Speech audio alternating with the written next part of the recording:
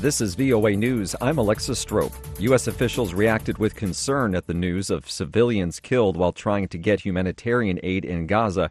VOA's Jeff Custer reports. Speaking to reporters as he left the White House Thursday, U.S. President Joe Biden said they were still gathering information on the incident, and as he understood it, there were two versions of what happened. U.S. Agency for International Development Chief Samantha Powers, who was in the West Bank Thursday, said regardless of the circumstances, the incident should never have happened. I know investigations are underway to find out exactly, again, what happened today. But again, a core principle that applies everywhere U.S. aid and our partners work around the world is that desperate civilians trying to feed their starving families should not be shot at. Jeff Custer, VOA News.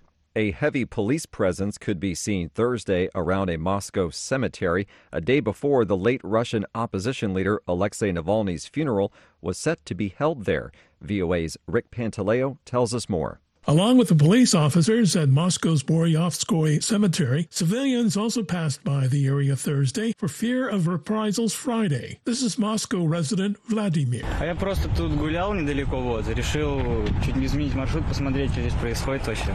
I was just taking a walk around here and decided to change my route and check out what was happening here. I see plenty of police around the cemetery. It's rather strange. I've never seen such a thing. It's unusual. It's like they're on edge. A spokesman for Navalny's family said the funeral of the opposition leader, who died earlier this month in a remote Arctic prison, will take place Friday at a church in Moscow after several locations declined to host the service. Rick Pantaleo, VOA News. For pictures, videos, stories, and more, follow The Voice of America on X, Facebook, Instagram, and YouTube. This is VOA News.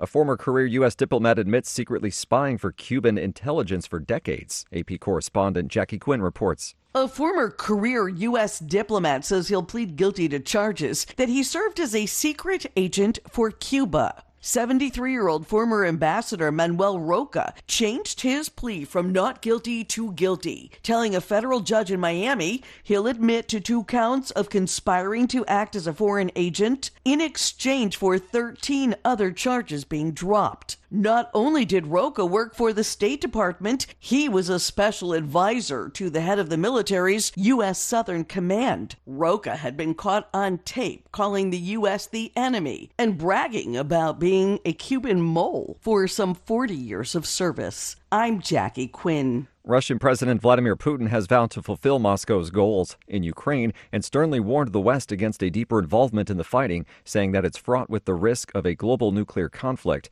Putin's warning came in a State of the Nation address Thursday ahead of next month's election he's all but certain to win, in an apparent reference to French President Emmanuel Macron's statement earlier this week that Western ground troops' deployment to Ukraine should not be, quote, ruled out. In the future, Putin said it would lead to tragic consequences. Speaking before an audience of lawmakers and officials, Putin said that it could trigger a Russian response, raising, quote, the threat of a nuclear conflict that will mean the destruction of our civilization.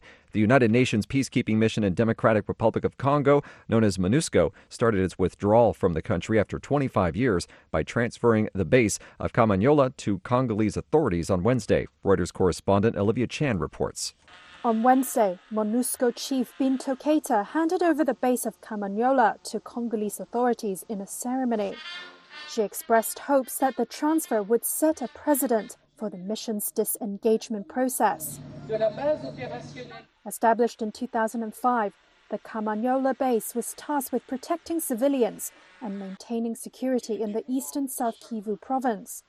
Keita reiterated the commitment to work jointly with Congolese authorities for an orderly and responsible withdrawal. The currently 13,500-strong force took over an earlier UN operation in 2010 to help quell insecurity in the east of the Central African country, where armed groups fight over territory and resources. Olivia Chan from Reuters. The flow of thousands of migrants daily through the treacherous migratory highway, the Darien Gap, has been cut off following the capture of a number of boat captains who have been ferrying the migrants to the starting point of their jungle trek. The companies that employed them halted all transport services in protest, effectively cutting off the estimated 2,000 people a day that now enter the jungled passage hoping to reach the United States. I'm Alexis Strope, VOA News.